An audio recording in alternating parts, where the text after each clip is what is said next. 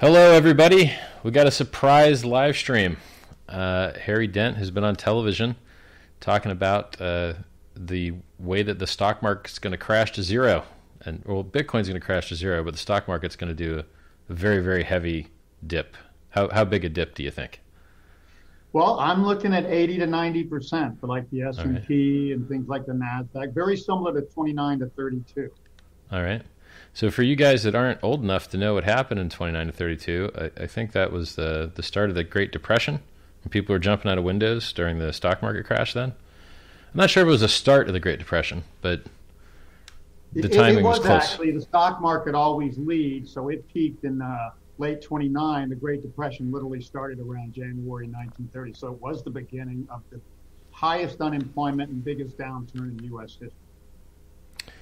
So I guess if you want to tell the audience a little bit about yourself, that'd be cool.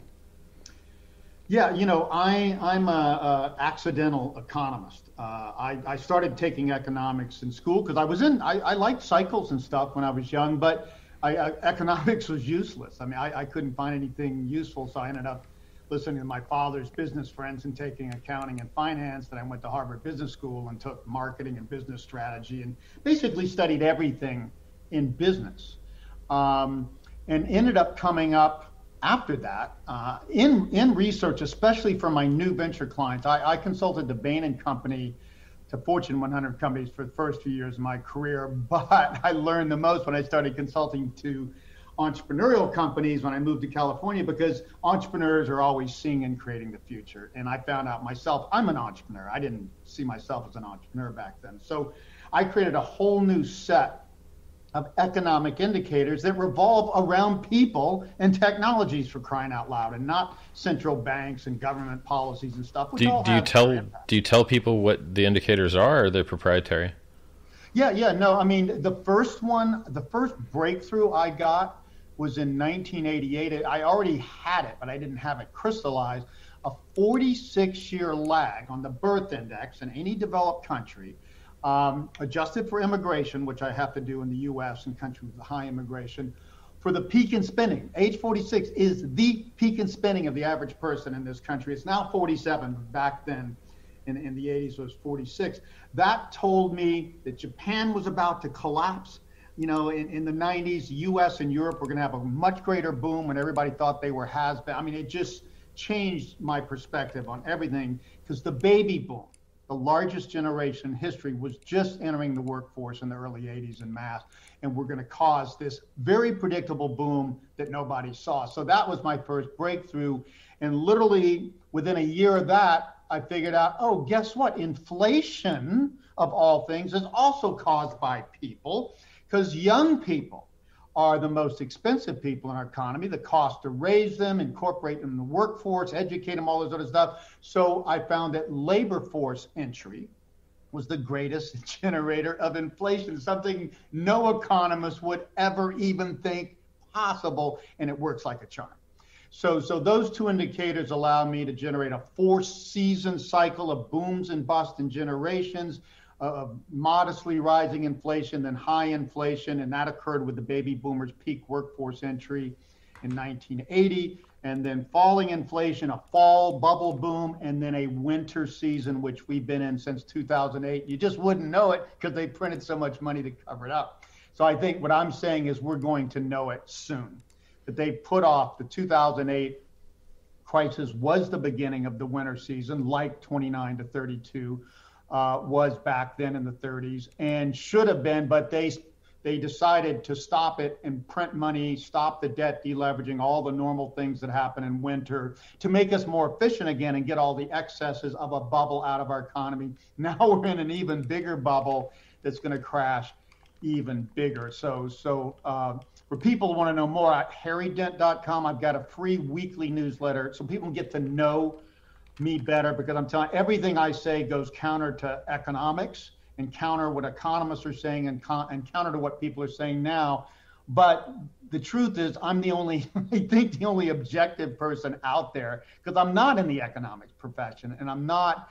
I have my own newsletter, my own business, and I don't behold to anybody. and I can just say what I want. No, but nobody in Wall Street can actually say what they want if they want to. So that's where I come from. Whole new indicators, all about people, which means people like you can understand them.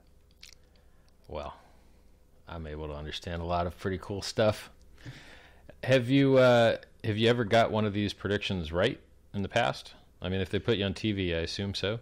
Yeah. The big ones, we've nailed almost all of them. My biggest problem, Richard, to be very honest, since they started printing money nonstop in late 2008, and basically the central banks took over the economy and just blasted out the natural cycles, it's been much harder for me. I'm only kind of catching up now to how to incorporate all this stimulus and measure when it's having diminishing returns. But the biggest calls I made were in the late 80s. 1989, I came in my first book and said, Japan is going to collapse in the 90s. And back then, Japan looked like China today. The up-and-coming country could do no wrong. They were urbanizing. They were catching up, taking over U.S. and European industries.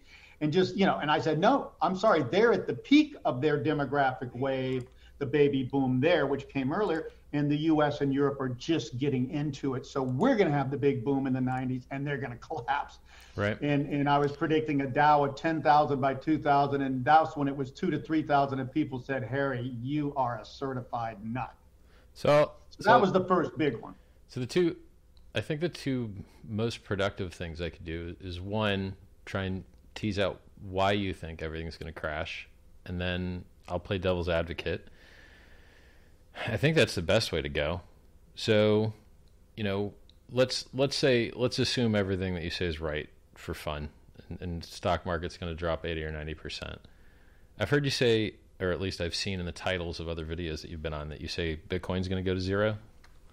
No, not to zero. Now, I look at Bitcoin differently than most people. It is not an inflation hedge. You want an inflation hedge, get gold. And inflation is the wrong thing to hedge against in this winter season, by the way, which is deflationary. It is not a safe haven. You want a safe haven? Buy a 30-year treasury bond that will not default no matter what and will benefit from deflation and falling interest rates. What Bitcoin is, much more important, it's the harbinger of a whole new technology cycle, which I call it Internet 2.0. Internet was the first cycle for how to distribute information bottoms up around the world efficiently. Bitcoin and blockchain, more importantly, are about the digitization of all financial assets and money. That is more important than information, if you can calculate it, especially in monetary terms. So I see it in its early stages, like the dot-coms. Why do I think Bitcoin's going to crash? Because it's bubbled up out of nothing, and it's not really worth that much yet. But it is the potential standard for a whole new digital blockchain version of money, and a whole different way of valuing and monitoring and trading and dealing with financial assets, which everybody has to do. And so it is the next big thing. I see it literally, Richard, following the internet, the dot-com surges, which bubbled up into early 2000, crashed, including Amazon. You see Amazon today, right? Is it a great company? Is it dominate the world? It was a new emerging company. It bubbled up to 136 from 6 in that bubble, and then crashed 95% back to 6. Now it's at 3,500 or what, okay? I see Bitcoin and blockchain on that same trajectory, early stage bubble, which, by the way, for me, confirms this is the next big thing. Biotech and other major new technology, look at 3D printing, just name them all. None of them has bubbled like Bitcoin and blockchain. Only the internet and dot-com stocks bubbled that much, which was saying they were the next big thing. What most people didn't expect, if you don't study cycles like me and technologies and how they merge, is that first bubble will get overvalued tremendously because people see the future and not realize it's going to take 10 to 20 years to get there. So I think Bitcoin's about to crash back to maybe 3, 4, 5,000 and then go to 500,000 or more. That's what I see. I would say that historically, every 10 years or so, you get a dip in the stock market, and cycles do exist. But those cycles, every 40 years, you get much bigger ones. Look at that one. Even more clear. Which is also why you get the rioting in the streets as well, because the kids forget how shitty things can be, whereas the Right. people that have been to war enjoy their peace a little bit more than those that have never seen it get bad. So I understand the super cycles concept and the generational effect that is, wrought upon the economy. So the problem I have with bears in general is that, one, they're all extinct. The only people that have made it in the market. Exactly. That's why you Right. should listen to the last few standing. That's exactly what bubbles do. Extinguish all the bears till there's not one left, and then they crash and take everybody down in the Titanic. That's exactly the insight. You wouldn't expect many bears to be surviving at this point. If you did, you'd be saying the bubble's not over yet, if you understand bubbles. Well, the thing is, so everything that you're saying can be. You're not trading markets against a real currency. You're trading markets against a fake currency, which is backed by nothing. Because the trading pair that you're And trading, Bitcoin is backed by what? What is Bitcoin backed by? well, the same thing that all the other markets. You're are saying by, that's a the true greater currency, fool. right? I'm assuming. No, they're What's it all backed by? It's an invisible coin backed by not even yes, just gold. like the Has dollar. some intrinsic value. Well, gold is down from 10 years ago today. Yeah, and I've been predicting that, by the way. I'm a gold bear. Okay. Well, then you got wrecked this year, but it's back down from 10 years ago. I don't I mean, it's predict up it every 50% day, this Richard. year. Don't hold No, me but to this year. stupid stuff. Like, don't even think of saying something stupid like that to me. Doesn't mean I'm bearish every week, every month. Well, just tell me your time I've been frames and I'll telling use your time people frames. say gold, they think we're going to have an inflation crisis out of printing endless money. And I'm saying no. The printing is to offset deflation, and gold is an inflation hedge, not a deflation hedge. That's why I'm bearish on gold, and gold is going to go lower in the next few years. Mark my words on that. That's what I'll leave it at. Sure. Like I think Warren Buffett gets a lot of things right. And one of the things that he gets Like what? right. Like well, what? He's occasionally the richest guy in the world, which isn't Yeah, too he bad. started investing in 74 in a nutless monkey. I hate to say it, could have made almost as much money if you started then. But no one did. I mean, That was at the bottom of the stock market of our entire lifetimes. Whoever started there, which he did, that's when he really started investing seriously, would have done very, very well just with any bullish bias. I'm not saying he's a good investor. But I don't say he's the fountain of wisdom. I don't think he understands anything about economics and cycles. Well, nothing. He doubled the S&P 500's returns for 40 years. Because he's a which value is pretty investor. good. That's what's good about him. Yeah. And so I don't do the hero worship thing. I just pick the snippets that I think are useful. So in this case, the snippet that I think is useful is that if you take all of the world's productive assets and you divide up their ownership amongst people, and then that's like one universe. And then you have this other universe where you take up all the world's productive assets, and then you add, quote, active managers that try and derive extra yield somehow magically. The productive stuff is still just the productive stuff, and the people that own it are still just the people that own it. And that extra class of people pretending to add value doesn't actually add any value. Right. And so his statement was that non-actively managed index funds would outperform actively managed funds over 10 years. And he made like $1 million bet on it, and he was right. And so it's, for me, it's the same with health insurance. Health insurance providers do not treat anyone. They are not doctors. They do not treat you.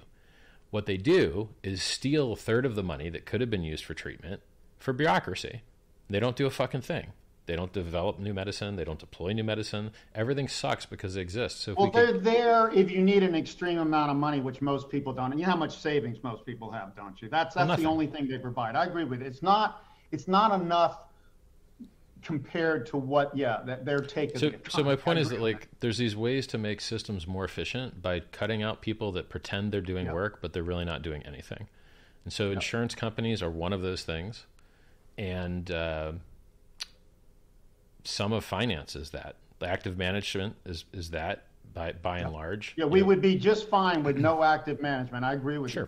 It doesn't add any real value long term. Well, particularly when you've got a democratization of signals, as you have said. I mean, you went to Harvard, so you're a pretty smart dude, but you still are an armchair, became an economist just because you had to, because everyone else was so bad at it. I mean, economists, if you want to talk about people that can't make any damn money in the market, economists cannot make any money in the market. They get wrecked left and right. Richard, never had sex, never run a business. Yeah, there you go. They're smart people, but those two things tell you why they don't understand real life. Yeah, but they consumers think they drive our economy. They wouldn't know a consumer if they fell on them. Yeah, I hear you. So the point that I'm getting to is when the government is willing to do something that they've never done before, which is actual help. Like people have always rumored, like, oh, helicopter money. We actually have helicopter money now. They've inflated the M2, which is a measurement of free capital in the system, the kind of dollars that are available. 80% of all dollars that exist were printed in the last year or two. It's a big deal. And so when that money that's being printed has to land somewhere, period.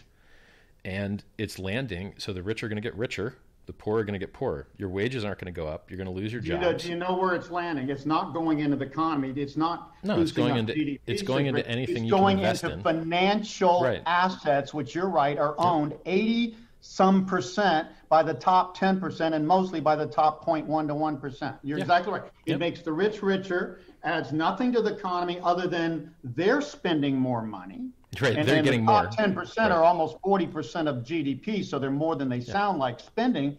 Other than that wealth effect on spending, and that's artificial. It's not. You're right. It's not adding anything. That's why bubbles need to burst. They're unproductive uses and diversions of money. And everybody's in the stock market. Everybody's a day trader now. Everybody's a real estate flipper. Those are not productive assets. And guess what? I've got a measure for what you're saying, Richard, and I'm going to give it to you afterwards, okay? Money velocity. Mm-hmm. Money velocity tells you when money's being invested productively and then reinvested and when it's not and it's going more into unproductive investments or speculation. Guess how long money velocity has been crashing in most countries around the world? Well, since the mid to late 1990s, since all these bubbles started. Well, it's a function of interest rate. So when they they literally raise interest rates to reduce money velocity, to make it harder to get money, to lower prices so prices don't rise. So like if No, I'm disagree with you. It's actually the opposite. They have pushed interest rates increasingly lower, so money's free. So when something's free, it gets abused. People just speculate with it. It's easy. Well, that's what I'm saying. Like the lower interest rates have caused that, not higher. Yeah. Well, that's what I'm saying. Money velocity is totally consistent with falling interest rates, artificially below what inflation rates would say they should. I agree with everything you which is said. Easily measured. Yes, I agree with all that. I was saying that when the Fed wants to stop and slow down the money velocity, to slow down rising prices, they increase interest rates to suck money out of the economy to get it locked into savings accounts. And they do the opposite when they want to flood the market with activity to try and make up for a pandemic or whatever they feel like they need to make up for. Then they reduce interest rates to zero, and in some countries negative, which is hilarious. So and let me just go there. That is what I would describe as the maybe single most unproductive function in the entire economy. I think we would do just fine with no central banks, period, except emergency funds when you get in a real crisis short term. All they do is tinker with the economy and jerk people around and do all this stuff and add not only no value, but more volatility, which actually takes value out. But there's hidden upside to the American populace from this. So when when America is the reserve currency of the world and has debt and trade imbalances with other countries, when they devalue the dollars that they owe other people, they just pay them back with fake money, and then we get more for nothing. Like when the Asians are willing to work 16 hours a day, 6 days a week, someone benefits from that, and it's everyone else that's getting their products, iPhone users, right? So like the first world and the rich people is sucking the life out of the poor people in the third world through this inflationary tactics. The rich get richer, the poor get poorer. Everything, if you're a high school graduate and you want to buy your house, you're fucked. You're not going to ever be able to buy a house, ever. Exactly. Another good reason for a bubble to burst. So the millennials will be able to afford to buy a house in the future. They have no chance of making money on stocks at these rates or buying a house. and making I money. just don't think they're going to let it burst. I think they'd rather see the value of the dollar. Okay, Richard, then let's play this forward. Okay, the bubble keeps going up, up, up. Have you noticed the trajectory of it? It's called exponential. You think the market can double and double and double and double so that it's worth right now, financial assets, by the way, I just quote you a real number, 6.5 times global GDP, stocks, bonds, and real estate. Yeah, sure. 6.5 times. You know what normal is? You know that's the Warren Buffett indicator you're quoting, right? It's one of them. Yeah, but it's called the Warren Buffett indicator, the ratio of stock prices to GDP. I don't care, Richard. I don't care. You want to give him all the credit. You want to listen to him. He's going to tell you I don't. He doesn't understand crypto. Buying U.S. large cap stocks, and he's going to be wronger than rain. I will say that today. If I'm wrong, tar and feather me. He's gotten some things wrong. That's what I'm saying. Yeah, you want to listen to him. He's been so successful so long, he has no possible perhaps a way to have perspective. Success makes you complacent. Failure is the way people learn the fastest. I don't know if you've learned that, but I've certainly learned more from my ass kicking than my ass kissing in life. Okay? I think it might be agree like or not. A valley. The audience can agree or not with me on that one. So we agree on almost everything so far. Except you say you can keep a bubble going forever. Do you ever seen a bubble that they kept going forever? Yeah. You know, in 1929, the head economist said we're at a permanent plateau of prosperity, and that's exactly when it peaked and crashed. 89%. Listen, I mined Bitcoin full block solo with no pool, 50 Bitcoin block rewards on my computer alone when it was 50 cents. It went up 5 million x, 5 million times, 5 million fold.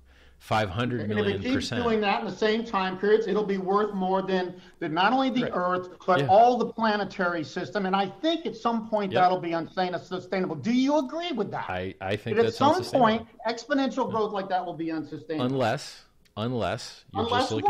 Unless you're looking at the dollar price chart and the dollar is worth very little. I don't care about the dollar. The dollar doesn't make a difference either. The real economy does, and you can measure that in anything you want. Okay. So, gold is not the best measure.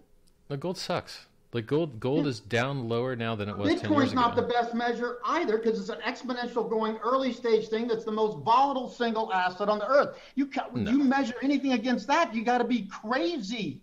I'm a big fan of gold, Bitcoin, and blockchain. It's just early stage.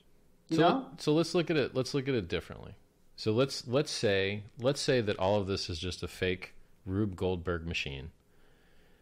All of finance. Totally fake. The financial assets part. Hey, let's step back, Richard. Our productive capacity, the cars we're producing, the computers, the software, none of this is fake, okay? Some of it's been leveraged more than it should, which means we got overcapacity.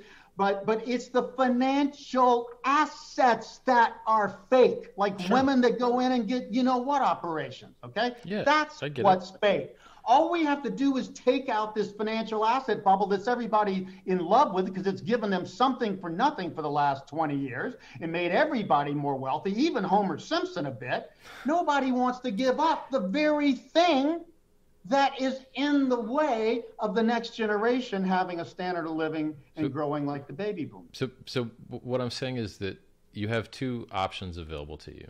You can complain as loudly as you can that the powers that be are making decisions that cause misinvestment and malinvestment by artificially low credit.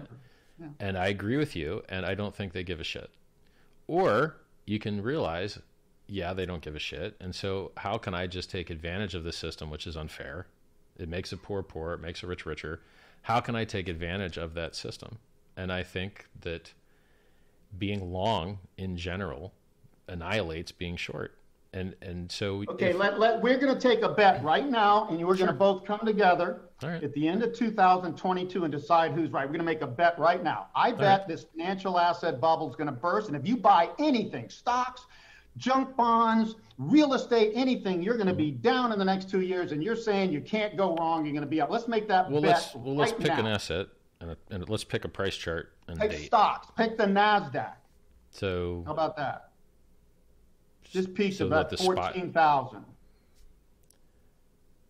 Can we do the S&P 500 like the SPY? Okay, 39.50 recent peak. What do you say So, it's going to be 2 years from now? well, The end of 2022. my side of the bet should be easier because you're saying 80-90% drop, right? Yeah. So I'll just say where it is now or higher. Well, that's pretty sheepish for saying all you can't go wrong being long. You should be long. Why would you be long if you're going to earn nothing? Why not be in cash if you're going to earn nothing and Well, be safe and have no risk? You're claiming That's a crazy 80-90% bet, drop.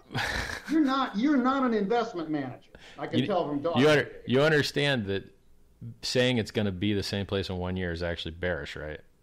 It usually is up much higher. That's what I'm saying. That you're saying long's the place to be. If I thought it's going to be the same place in 1 year and knowing how highly overvalued it is, I'd rather be in cash, knowing that's going to be closer to the same place in 1 year. Not knowing stocks is just a guess. Well, I mean, look, we can edit the bet however you want. My thesis is basically this: it's very easy to point out that finance is fucked up. It's very easy to point out that bad decisions are being made. It's very easy to point out that negative interest rates are insane. It's very easy to point out how fucked up everything is. And it's great. Everything's fucked up. We know everything's fucked up. Okay, now how do we personally profit on that? And that's a little bit harder because if you go short, you will get fucking annihilated. You will get wicked out. The market will stay irrational longer than you can stay solvent. I am saying if you go long over the next 2 years, your chances are 10 times more being annihilated than being short. I'm not telling most people, I'm not telling people to short the stock market, okay? Okay. Because that's beyond most people's risk tolerance. And down markets are more volatile than up markets and faster, okay? Most people aren't good at drawing fast gunslingers, okay? I'm saying buy a 30-year treasury bond, lock in these 2% plus rates before they go to near zero in the next few years in a deflationary crash. They went from 4% down to 2% in the 30s. In that crash, they're going to go from 2% down to near zero. In this one, you can make 40% on that 30-year treasury bond in something that's going to pay you that interest and be considered safe. Did you say you could make 40% on it? No matter what. You can make 40% on it, you say? I don't know how T-bills trade. I always thought T-bills were It's not T-bills. It's a 30-year. The longer you lock in a rate, see, bonds, long-term bonds go up when rates fall. It's the opposite of stock. People don't. You always have to explain that to people. Okay. A bond, you buy a 2% bond, and then other bonds go down to near zero. Oh, your 2% bond looks like, oh my God, let me have that baby. I'll pay you double the price. That's what happens. Okay. Yeah, I know that if the dollar goes down in value, in general, I would prefer to be tied to things that aren't going down in value, but you found an instrument which... Give me your rationale. Why is the dollar going to go down? Do you know that in the 2008 crash, when everything fell apart, you know what one currency in the world in the developed countries went up? Do you know? In 2008? The dollar, because it's not a great currency. It's the best house in a bad neighborhood. Yeah, sure. Europe has printed way more money than us. Japan, way, way more money than them. Our demographics, even though slowing over time, are stronger than either of them, and Japan's the weakness. And China is the worst overinvestor, waster of money in the entire world today. We're the best house in a bad neighborhood. If I had to own one currency, it'd be the U.S. dollar and maybe some New Zealand and Sweden and Australia. Would not be Europe or Japan or China. Where are you going to go if you don't want to be in the U.S. dollar? So it's hard for me to understand your investment thesis. So I'll try and clarify it so I get it better. Because the currencies do not have a value. They trade relative to each other. I just gave you my thesis. We're the best house in a bad neighborhood. Right. But so everybody's in trouble. Everybody's over in debt. Everybody's overstimulated, which always ends up in a crash. We're the best house out of those. Do you think interest rates should be higher? Go down. Our stocks are going to go down, and our real estate. Do you think they should quit printing as much money as they are? Yeah. As soon as they do, bam, this thing will be over. You know what they did? They just did a little, and we had the repo crisis overnight. Not enough money for banks. Oh, yeah, we're fine. We're over this crisis. No, as soon as they stopped the monetary hose to keep this bubble going, it caves. They know they can't, Richard. That's why they won't. They tried it in 2017, 18, and they got their ass kicked. Well, I mean, and then COVID came. So in theory, they should stop. It's just going to cut off the bubble sooner and make it less, but they're not going to stop. They cannot stop. They're going to have to go till this blows. I think it's blowing potentially right now. So let me see if I get your playbook right. You think that at some point they can't lower interest rates anymore, and then they can't increase M2 anymore, and then they can't push all the asset prices higher, so then it tastes blood in the water. Then the markets crash. Right. Because the markets are crashing, what that means is that people are selling stock for dollars, and then dollars become rare, and then the dollar goes up in value, similar to how it did in the 2008 and 2009 crash. And when the dollar becomes stronger, it actually pushes the value of anything denominated in the dollar down, such as gold or crypto or anything else. So am I getting your playbook? And it hurts our exports overseas, which are already going to be. But it makes our imports cheaper. Yeah. So that's the playbook. That's like kind of what you think is going to happen, basically. Yeah, okay. Part of it. It's just So the way that you think is a good way to profit on that situation is by buying 30-year T-bills. Treasury bonds. T-bills are 30-day to 90-day. They're short, 6 months. Mm-hmm. They're like cash. They're not going to vary hardly at all. 30-year Treasury bonds are the safest and the longest term bonds you can buy. In a downturn, money will go to safety, safe haven, which is not gold, because gold did not prove to be the safe haven last time. Yep. Already flagging ahead of this crisis this time, more than it should even, with all this money printing. So it's the longest term bond in the safest large currency. That's why I want it. And when rates go down because of deflation, which they will, there won't be any more inflation. There'll only be deflation or zero inflation. Then that bond will be worth more, locking in 2% today over 30 years, when the best you can get a year or two from now is 0.4% is my guess. Yeah, so to me, like it's odd to me that you think it's very odd that as someone that thinks everything is going to crash, that their way to profit is by buying an instrument that pays them dollars. It could work. I guess it could work. I would go check the charts. You did miss the part that I said we're the best house in a bad neighbor, and I'd rather have a dollar than a euro or a yen or a yuan. Did you miss that part? Yeah. Look, That's why I said it. I know you don't understand. That's fine. I'm saying I get dollar, if you have to pick a major currency, and call me wrong 2 years from now. I don't mind being called wrong. I have been before. I'm saying the dollar is the best place to be. And the longest term safest of those bonds in a crisis is the best place to be. Everything else, all types of risk bonds, all real estate, especially high-end and highly urban, all stocks will go down. Every other financial asset will go down except these high stocks. A AAA corporate bond would also be a good place to be. That's it in my scenario. Yeah. Just for a couple of years. So if we're using a fractal of the 2008 dump, then if your 30-year Treasury bonds profited in that scenario, I'd be willing to guess they would do the same again. Yeah. Personally, I would try and look for something that went up so if it's a seesaw and the markets are going down and the dollar's going up, personally, I would try and find something else that would go up that wasn't the dollar. Because I don't like something that people can print out of thin air. Well, that's easy. If you don't like the dollar or currency, then you buy a global stock portfolio. You short a global stock portfolio or a global index. So I try to explain that shorting stocks will go down, whether we have an inflationary outcome, as the gold bugs predict, or a deflationary, as I predict, more like the 30s. Either way, stocks will go down. Stocks don't like any crisis, any downturn in the economy. They don't like high inflation. They hate deflation.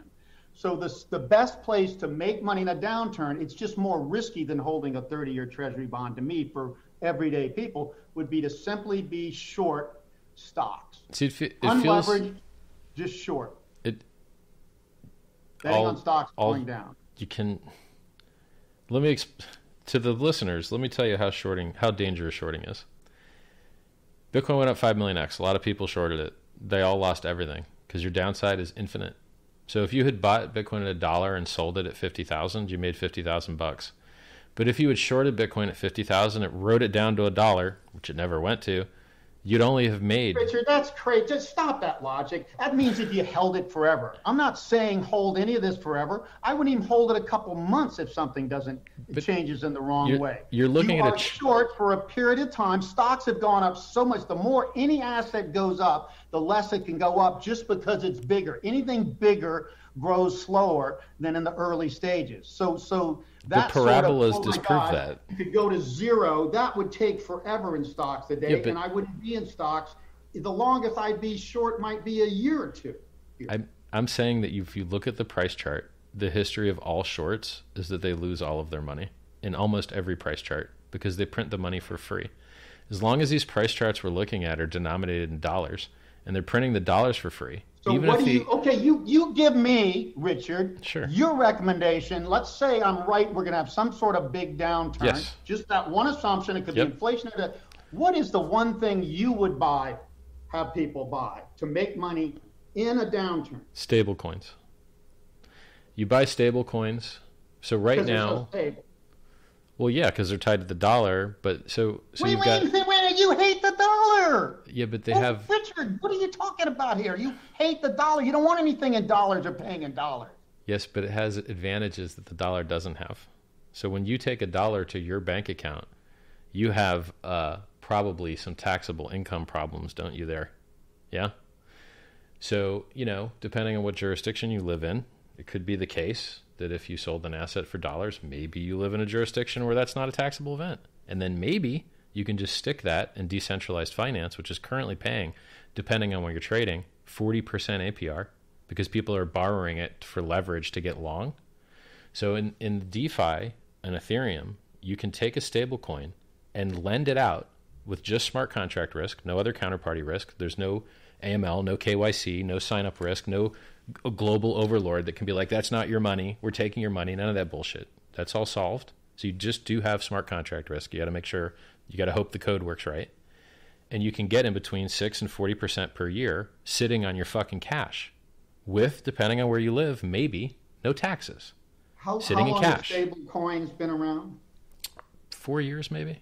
They actually trade more volume than Bitcoin does. When Bitcoin crashed in 2018? Yeah, they were there. Yeah. How did my first test, and because you could be right about this one, sounds more reasonable to me. Yeah. How did they do in that crash? Did hold their value go up or go down? They're basically always about $1. They usually hold their pegs very well. Okay, so that's a way of not growing your money. You're not going to make money on that. Well, look, 6 to 40% a year is good APR. The dollar is going to preserve your money, which I'll give you is at least a possibility. Yeah. Okay. No, the reason that makes sense, but you're not going to make. How are you going to make money? Well, you make 6 to 40% per year APR, just for because what happens is you're putting your stable coins into the lending platform, and then people are borrowing those to sell them for crypto to get long crypto. And then they get wrecked and liquidated, and then they have to give them back. And then you get your coins back with interest. And so traders being ruined is what allows people that lend out stable coins to be profitable. So, if you tried to lend out Bitcoin or Ethereum, you get no interest. You get 0.15% instead of 6% because, it's harder to get a hold of these stable coins. And right now, more people want to get long because it's a parabola, and people love to buy tops. They absolutely love it. They hate buying bottoms. They love buying tops. So if you believe that the markets are going to crash, I think getting into stable coins like DAI, which has no counterparty risk, just smart contract risk, or USDC, which does have counterparty risk. They can seize your coins when they want, but they've only done it once or twice upon the government commanding them to for some legal thing. And they've got more trading volume than Bitcoin has. Tether does more trading volume a day than Bitcoin or any other cryptocurrency. That's how popular they are. So stablecoins are actually the most popular cryptocurrencies, even though they're not real. You say, okay, so you get interest, because that's like a bond, only sounds better. How much interest you say you can make on that? Depending on the platform that you're in, right now you're averaging about 7% everywhere. So if you have USDC or DAI and you put it in DeFi right now, you're getting 7% per year. And you can withdraw instantly. It's not locked. So you can make 6% APR today and pull it out tomorrow. Now the fees are very high. That sounds attractive to me. Yep. Let's say this downturn lasts. The typical crash I'm talking about is 2 to 3 years. Mm-hmm. Over 2 to 3 years, 7 and 7, you could make 20, 30% interest. and have something that's not going to fluctuate in value. And then you like can buy the bottom. Stocks. Yeah, and then you can buy the bottom. So my belief is that statistically, the likelihood that you called the top is very low compared to all the things that looked like tops, false peaks. That is very unlikely to call it top. Right, exactly. I'll give you that. And those people that get it wrong, if they open any kind of short, they are fucking annihilated. So being in cash, you're not going to get annihilated. Hey, Richard, you got to back up. These people are shorting Jesse Livermore or whoever, traders on leverage. I'm talking if somebody's going to be short this time, they are unleveraged short in a broad index. But you still lose it all for 2Xs. You lose all your money in a 2X. You're wiped out. Yeah, I'm not but even without leverage, with no leverage, if the market 2Xs, you lose all your money. If you have 0% leverage, no, you will not. You do. Unless you stay in for 90%, then you'll lose 90% of your money. And anybody who stayed in over 3 years when it goes against you would be an idiot. But look, we just did. When you look at these dips, if you shorted the 20% dump in equities, you're now missing a third of your money with no leverage. If you just shorted with no leverage the bottom of the 20% dump we went up, fucking 30, 40% from the dump? So you're missing 30 or 40% of your money, and then you're just where we are now?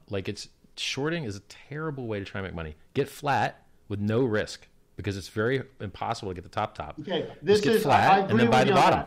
Buy the bottom. I don't recommend shorting to most people. Yeah. Stocks are even more volatile in downtime. Aggressive people I do, if you know what you're doing. But that's the reason I like a 30-year treasury bond. You're getting some interest, not 7%. You're getting a little over 2%, but this is locked it in for 30 years, and that's where the leverage is if things go down. So now, when you want to get out of your 7% reliably with little or no downside. Yep. That's as good or better. I would agree with you. That's as good or better, because even that 30-year treasury bond, if rates keep going against you, then you're going to lose some money too. Yeah, and I think they can keep printing. If you can lock in your value and make 7% a year, I think that is an excellent. I just don't know that because I'm not an expert in your area. It's really easy. If you can do that, that's an excellent strategy. I mean, I could show you how to do it in 10 minutes. It's very easy. You go sign up on an exchange like Bitstamp, Coinbase, Kraken. You buy yourself some USDC, and you can put it on a whole bunch of different platforms. I can walk you through it. It's very easy. And then when you think the bottom is hit, you can get long if you want, or you can just buy back the spot. And look, Bitcoin's up. I tell you, I hate to say it. I mean, one of the best things in the next boom, just like the internet stocks, are after they got annihilated in 2000, 2002, they were the best investment. Buying Amazon. Yep. Yeah, would have been like the one hindsight stock. So if I was into the crypto blockchain thing and I'm using stable coins or something like that to preserve and make some money in the downturn, I would go, first place I would reinvest is in the leading blockchain crypto arena. Well, I mean, because there's going to be a big shakeout. You got to know 8,000 coins are not going to be around in 5 years. Well, history says that. The funny thing is, so if something has product market fit, it's very likely to stick around. So Bitcoin has dumped 90%, 80%. There were 100 auto companies that had great product market fit and ended up with 4 20, 30 years later. Maybe. Richard, this is just basic business. A lot of new companies enter in an innovative, high-growth industry like this, and they get shaken down to the best for the efficiency of the economy and benefit of consumers and everybody. Yeah, there's nothing wrong with that. But the industry can't succeed if it lets every loser stay in. Everything's an S curve. So, for instance, MySpace was replaced. Expert on S curves. So MySpace was replaced by Facebook. I'm just saying. MySpace is one of my biggest principles. MySpace was replaced by Facebook. Facebook is being replaced by TikTok and would have been replaced by WhatsApp and would have been replaced by Instagram, but they fucking buy them all. So they're breaking the S curve just by merging and acquisitioning them. So, yes, you do have first mover advantages. Yes, you do have critical mass. Yes, you do have network effect and Lindy effect. I like the second movers. I like a bunch of companies to start and a bunch of them fail, and then somebody smart jumps in. Well, there you go. Well, I got great news for you. I invented a second mover. I invented my own cryptocurrency. Right? Yeah. Okay. It went up 352x this year. Then it dipped. It's dipped 6 times, 80%, 70%, 60%. It dips constantly. But that's what happens is people love to buy tops and sell bottoms, and then they just give their money to the people that buy bottoms and sell tops. This is one thing that Warren Buffett says. Traders give their money to the smart. Yeah, the impatient pay the patient in the markets, all of them. And so Hex basically does that, and it pays you. So I told you how to make yield on stable coins. Hex pays you yield, but it's not a stable coin. So the average yield in Hex, it's the first economic instrument in the world ever where people are locking up millions of dollars for 15 years at a time and they cannot get out. So if you buy your 30-year bond, you can sell it. You can get the fuck out. You're not in for 30 years. But if you lock up your Hex for 15 years, you are locked for the 15 years, unless you want to lose a lot of money. If you want to lose a lot of money, then you can end your stake early. So if you end it at half the time, you lose all your interest, but you keep your principal. And if you end it at less than half the time, you get murdered with fees and penalties, and it benefits all the other stakers.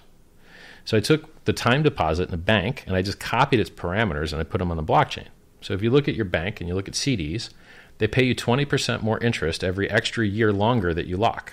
I just copied those parameters. I said, okay, in Hex, we're going to have a constant rate of inflation, just like Bitcoin does. So right now, Bitcoin inflates at like 1.89, something like that.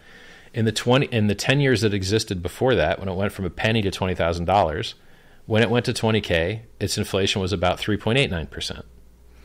So I said, all right, well, let's beat what it did at 20K. Let's go to 3.69. Let's get all of our hyperinflation done within the first year, allocate all the coins. We gave them away for free to Bitcoin holders. You could also transform Ethereum into them back during the first year. Can't do that anymore. And now what we have is something that has a base inflation rate of 3.69%, but it's unlike inflation Bitcoin. Inflation Bitcoin, they murder the environment with. It's literally proof of waste that they give to the miners to go destroy the environment to secure the network, which is okay because you end up with a secure network, I guess. But in Hex, we don't have to pay the miners because we're just piggybacking another network that already ate that cost. So Ethereum is already eating the paying the miners cost, and they're already having their price harmed by the paying the miners cost. And we're getting all of the security benefits without having to pay the miners block rewards. And so inflation in our system is really just like a stock split because you're the one getting the extra shares. The only people being diluted. Inflation, you're talking about the number of new coins, new Hex that are being created. Yeah. Okay. Yeah. So the only people in our system that get deflated or, diluted are the people that aren't staked. And so in our system, stakers make on average about 38% per year APR in Hex. Now look, if Hex goes up a lot, those two multiply and compound and become a very insanely large number. And that's historically what's been happening. But if there's a dip, it could cancel out your APR gains, right? So, and it's just a highly volatile market. But what I know is I've got less negative externalities. I've got a better brand. I've got a better logo. I've got a more dedicated community that's tattooing the logo on their bodies all over the place.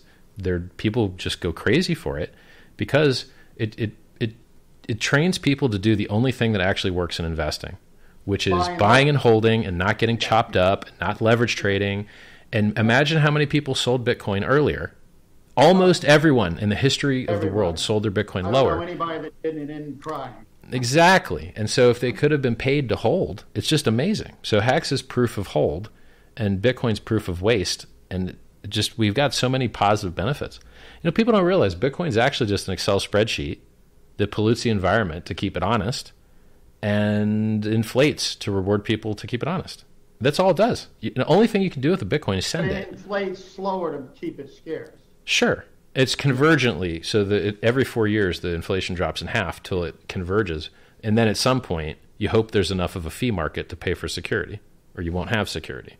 Because right now, the majority of security is paid with inflation. And when inflation disappears at some point, people need to pay a lot of fees in order to make the network secure. So, yeah, 352x. And by the way, in Bitcoin terms, right now it's up like 20x versus Bitcoin. And it's been as high as 142x. And this is when Bitcoin went up 12 or 15x in the last year. And Ethereum went up in the last year 20x. Yeah. And Hex did 352x in a year. So that's what I'm saying. Don't get wrecked shorting anything. Be conservative, play it safe, make your little bit of interest, and then if the bottom comes, you buy it. And I would also almost say, these markets are so crazy and their ability to just print money out of thin air is so strong that it could continue for longer than you even thought possible. Well, I mean, it already has. The longest stock bubbles in history have been 5 to 6 years. This is going on 15. 9 to 12, depending on how you measure it. It already has gone. And that's been my challenge. How long can this go? Right. And I'm just seeing they printed so much, 10 times. It 10 times the rate in the last year as they did in QE before that. That is showing they're having to go exponential, and they're only getting minor impact from it, which means I think it's getting near the end. But you're right. It is hard to tell the end. Because we should have already had it. I mean, with the timing, look, for a conservative person, the timing was there. COVID. Okay, so now we've got real GDP hit. People are really losing their jobs. Now we're due for our 10-year dump cycle. It was perfect setup for a huge fucking crash. Perfect setup. And they just printed their way out of it and made new all-time highs because they're just making the money worth less. And people think, oh, well, the inflation is not going that high. Bullshit. It depends on what you want to buy. If you want to buy a computer, it's not that bad. If you want to buy Coca-Cola, it's not that bad. But if you want to buy a fucking house or part of the ownership of a company, it is that fucking bad because everything else is at new all-time highs. So, like, they did print their way out of that dump. The COVID dump should have been a harsh motherfucker. Everyone's out of work. And they added fiscal stimulus for the first time, which is more effective because it's not going into financial assets. It's actually going into consumers and business. Yep. If you're going to print money out of thin air, give it to the guys that will really spend it at the bottom. Yes. I agree. Don't put it into financial assets. Yeah, because then the rich just get richer. It's stupid. Yeah. And then you end up, at some point, with a fucking revolution. At some point. So this money printing... But also, I remind, because, there's more rich people in my newsletter than poor people for obvious reasons. Guess who I'm saying is going to take it in the shorts? Yeah, Homer Simpson may lose a job in this crisis. A lot of these people are going to lose 90% of their wealth, 50 to 90% of their wealth. They don't think that's possible because they've been in a boom and bubble so long. Well, they confuse brains with a bull market. Remember that phrase. Yeah, look, everyone's a genius in a bull market, man. You could buy any piece of shit and the number's going to go up. I know this from cryptocurrency. Including Warren Buffett, by the way, even though he's better than most. Well, he's sitting on a lot of cash right now. A lot of really smart guys are actually sitting on a lot of cash right now and just watching the market leave them behind and are kind of pissed off about it, because... Anybody looking at history and price earnings ratios and valuations would be increasing cash, even if they think you only have a substantial correction instead of the crash. I'm calling this, Richard, the crash of a lifetime. It's a good headline. 29 to 32. It's a good headline. That was the biggest crash. There hasn't been a crash that big since, and wasn't before. There was one close in 1837 to 42 on a, guess what, 90-year cycle. That's where we're at right now. 2000, 2002, 30 to 32, 1840 to 42, the most powerful bubble and crash cycle, especially for stocks and real estate. So what do you think about the... That's why I'm more bearish than just a correction. Yeah, so I'm a cycle guy. Even if you get all the fundamentals right and everything that you're saying is right, you just have to be aware that everyone else is nuked. They can just outprint every amount of reason that you can think of. They can just outprint it. Dogecoin went up 30x in a month because Elon Musk just couldn't stop tweeting about it. It has no fundamentals whatsoever. It is a coin that is extremely risky to hold. Bitcoin just went down 21% because Elon Musk tweeted it up, and then that's just the narrative they pick. So what happens is the market does what the market does. You're going to get people over leveraged, and they're going to get short called, and they're going to have to sell, and it's going to dump the price. So you're always going to get volatile price movements, especially in a vertical parabola, which is basically where we're in now. And usually we have blow off tops. So the news people that just write the news, they're like, oh, the price moved. Okay, I can get some clicks for that headline. Like my clicks, our title of our thing is stocks are going to zero. Because that's what people want to fucking click. All right, you want to click some clickbait drama, shit's going to zero. All right, I'm going to put that in a headline because that's what you guys want. In all caps. It's getting gross out there. I don't want to type shit in all caps, but here I am doing it.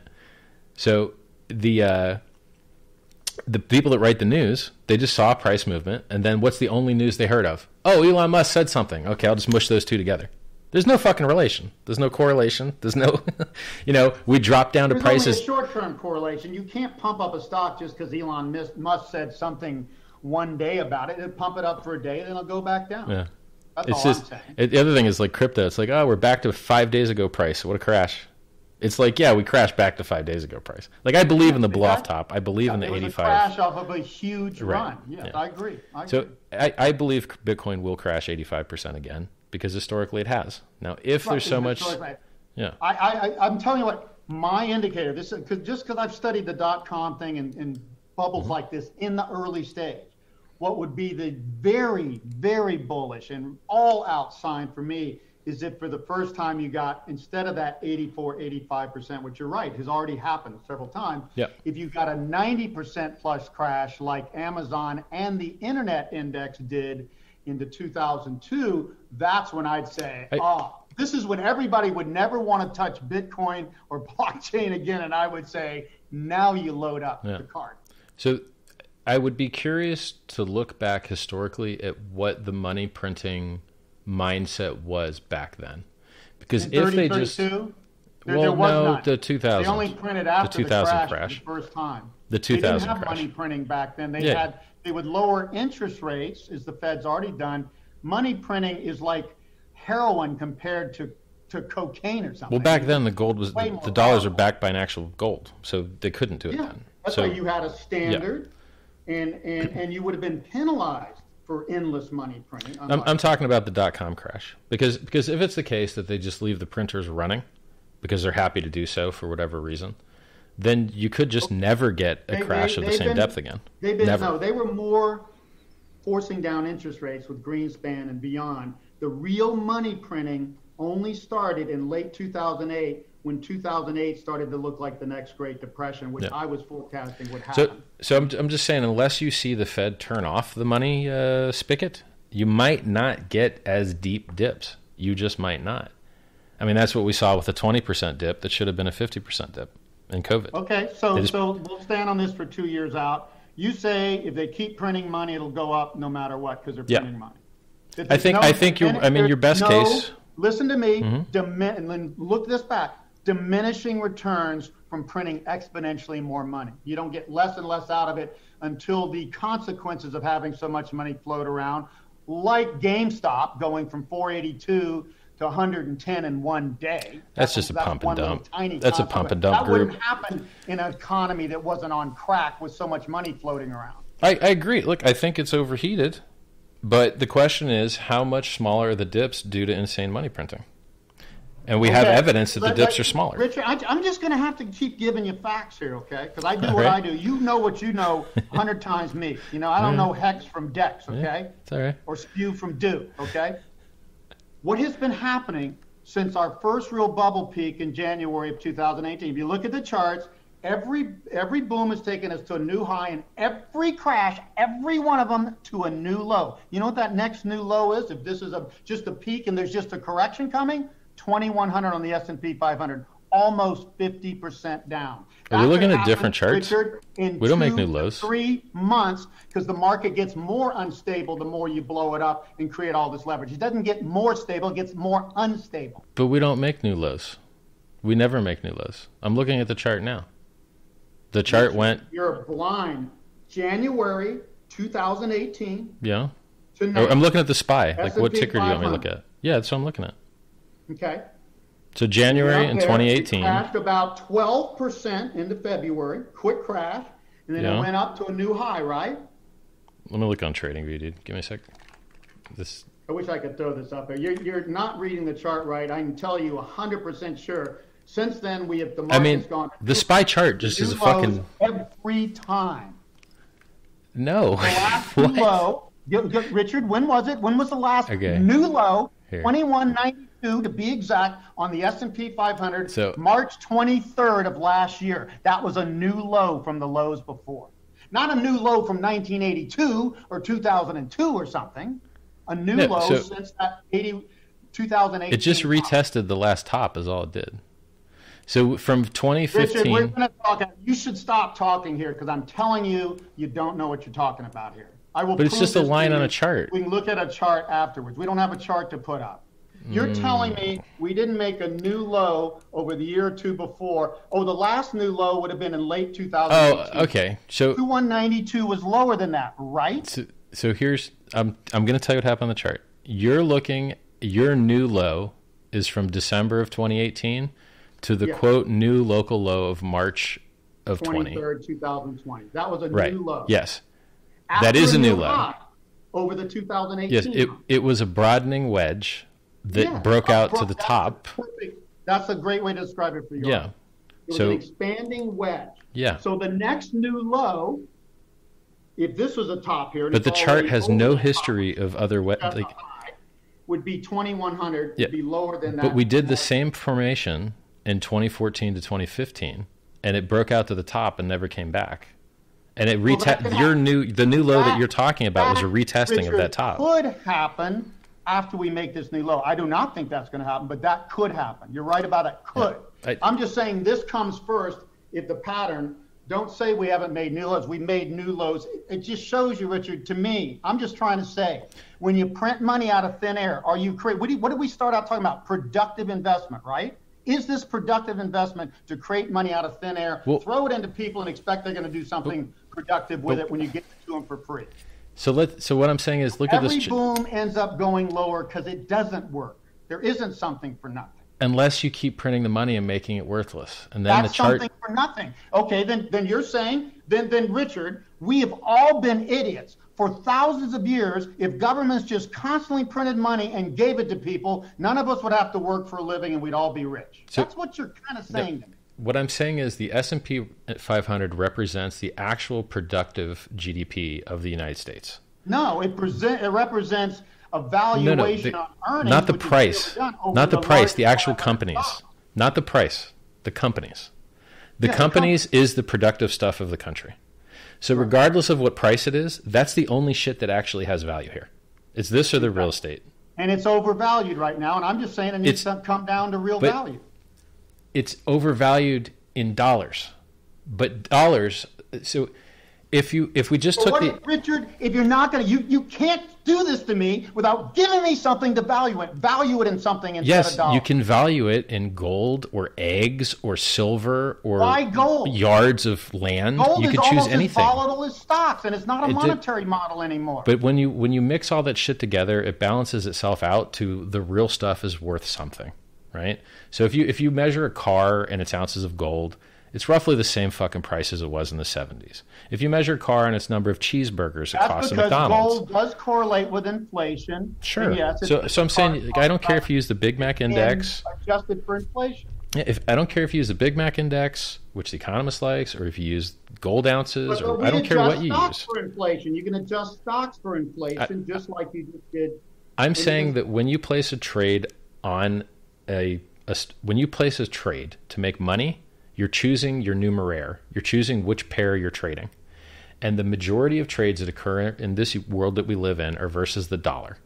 And so people that trade the S&P 500 are trading the stuff that actually matters, which is the companies themselves that are productive, which is the S&P. And they're trading, I hate to say versus the dollar. And they're trading in the currency that actually matters, even if it doesn't tomorrow morning. Well, sure, but these are the best companies we've got, and this is the best currency we've got. Do you use Bitcoin or gold? The dollar's great. Love the dollar. Dollar's great. So it's the best currency we've got on the planet, and it's the best companies. Everything for inflation. That's what I do. Yep. So we've got the best currency and the best companies, and you're trading them versus each other. And my thesis, which is very simple, is if GDP doesn't change and the companies don't change and nothing changes, but they just print money out of thin air, the chart is going to look like you're making lots, but in reality, you're not making anything. You're just making this fake number. And then when you go to use that fake number to actually buy other shit that's worth something, you'll find out that those other things went up in price too, and you didn't actually get ahead. So when the thing that you're making, you have to outpace inflation in the things you actually want.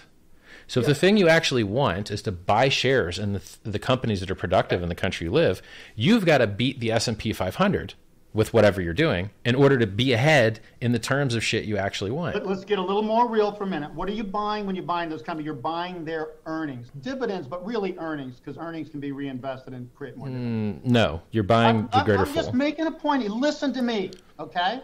No one does stock buybacks. The total earnings of the S&P 500 is done since 2011, the first bounce. They've gone sideways. They haven't grown. So would you want to buy the stocks of companies that have gone up 4, 5, 6, 7 times when their earnings are flat. Only if they keep printing the money. Pumping up financial assets. So the bubble isn't in financial assets. I'm just telling your people, regardless of what you say, because I have to do my job here, Richard. If you're in highly valued financial assets, that is the biggest risk. I would be in your stable coins from what you described. Yeah. I would be in a 10-year, 30-year Treasury bond. I would not be sitting in S&P 500 stocks. Sorry. I think dips are in the game. I think they're legal. I think we did a bunch of them. 2 years from now. I think dips are in the game. I think we have seen them. I'm not talking about a dip. I'm talking about a reset to reality, which was what 29 to 32 was after the biggest bubble in history up until that point. If we were on a price chart that wasn't priced in dollars, I think you could get that. Have you studied bubbles? Yes. I think if you were trading a price chart, not against the weak fake printed out of thin air dollar, if you were trading the S&P 500 versus real shit, some other index of some sort, but you can't, you would get a big dip. You would get a huge dip. But because you are trading against something that is fake and easily printed, the chart naturally curves up if nothing else changes because they just keep printing money. If they don't make any extra revenue, if they don't do anything better. It means it's overvalued. The stock market. It's overvalued if they stopped printing. But if they keep printing, that chart will just continue to go up and you won't make... Hey, Richard. Weimar, Germany. I remember. You studied that, of course, right? Yes. Did they keep printing? They kept printing. Until it was worthless, yeah. The whole system, you can't keep going by printing money out of thin air and expect to produce anything and grow. You create a problem that ends up... But their inflation caused actual systematic failures, such as no one could afford bread. In America, you can still afford bread. It caused their currency to collapse. Yeah, but which created more need for money. They could print twice as much money as they're printing right now, and the economy would still survive. So I'm just saying, you can have dips, you can have big crashes, but they're not going to be a dip. I'm that with you right now. Into 2022. Yep. I say stocks will be substantially lower. You say how much lower? Higher. Let's leave it at that. All right. And we'll talk in 2 years. And I'm telling you, they are printing more money than ever in the last year, and stocks are going up slower, not faster. So overall, I think crypto is. I think crypto is a good spot to be in, whether it goes up or down. Anybody telling me that you can create something for nothing out of a bubble forever? Bubbles burst, and the bigger they are, the bigger they burst, and the more exponential they get, the closer you are. But look at the chart. Look at Amazon's chart. Look at Facebook's chart. They're silly. They're bubbles. But they've been bubbles for 20 years. So at some point you have to be like, maybe bubbles reality. No, Richard, you're not looking at the charts. I'll look up a chart right now. I'm on TradingView. You want Amazon or what? See the big crash from October 2007 to March 2009? Give me the ticker. Tech stocks went down 78%. Amazon maybe more. S&P went down 56%. There was a huge crash. All right, I'm on the NASDAQ chart. I'm on the NASDAQ chart. The big dump that we just had was in Feb 20. This is ridiculous. We had a dump in Feb 20. So in February of 20. October 2000, you said last 20 years. October 2007 to March 2009, the NASDAQ went down 78%. Tech stocks, like Amazon. So it hasn't been going straight up for 20 years. It's only been going up since 2009. In a second bubble that's even worse than the first one that caused the crash, 78%. That's what actually happened. I'll just very simple observation. I don't care what chart you look at, they all point up and to the right. To be bearish with charts like that, you've got to have outstanding evidence and outstanding timing. We're going to end this, Richard, right now with our bet. Into 2022, 1,000 stable coins. They're probably worth nothing right now, but whatever you want to bet, $1,000 into 2022 stocks are lower rather than higher. The S&P 500 SPY index will be the same or higher, priced in dollars. I think it'll be lower in 2 years. That's our bet. It's the end of $1,000. Where I'm going to gauge it. End of 2022. Yeah. So like a year and 7 months. I take that bet, $1,000 US. All right. We'll end it because we're not going to agree. We agree on a lot of things, which is good. I got 2 big crypto friends down here in Puerto Rico. Nice. You live in Puerto Rico. Check out Hex, which may work to your advantage. We've got a ton of Hexicans down in Puerto Rico, an absolute ton. Ton. Well, they're all coming Because here. they're all gold bugs, and they love that not paying tax thing. So, Yeah. you know, I'll put you in touch with a guy named Gary that has some nice cars down there. Yeah. Do email me, and I'm going to talk to these two people and have them check it, because Hex does sound interesting. So I think everything's overheated, like you say. I just think they can keep printing like assholes and cancel it. Well, you can't do. And you won't be ahead in real terms, but you'll be ahead on the fake dollar chart. You know what I mean? We'll see in 2 years. Cycle. Have you ever studied that? Which cycle? Doesn't matter whether it's heroin, crack, alcohol, coffee. It takes more and more and more to get the same high. Sure, I know what you mean. Coming down until. But parabolas cancel that idea, right? Parabolas are the Crash, opposite. hit the pavement and end up in rehab. Only way it ends: death or rehab. It never ends going up forever. Never, ever, ever. It can't. When they print the money out of thin air, it can. Look at the parabolas disprove that idea. So I agree with you. More economic mass is harder to push. It comes out of thin air. You take heroin. I don't care how bad you feel. You're going to immediately feel much better. You can keep doing that until you go to rehab or die. There's no other two solutions. No other two. You don't get higher forever and then go to heaven. I believe in the bubble, bro. I believe in the greater fool. Call me crazy. Up and to the right charts, only up. We'll see you in 2 years. It was good talking to you, man. Thanks for having a chat, bro. This was a stimulator. I'm going to do some follow-up research. All right, man. Sounds good, bro. Goodbye, Harry. Okay. Ciao, man.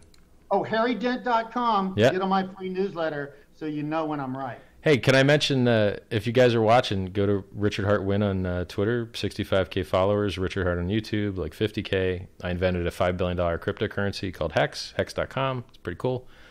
That's about it. See you, man. Have a great day.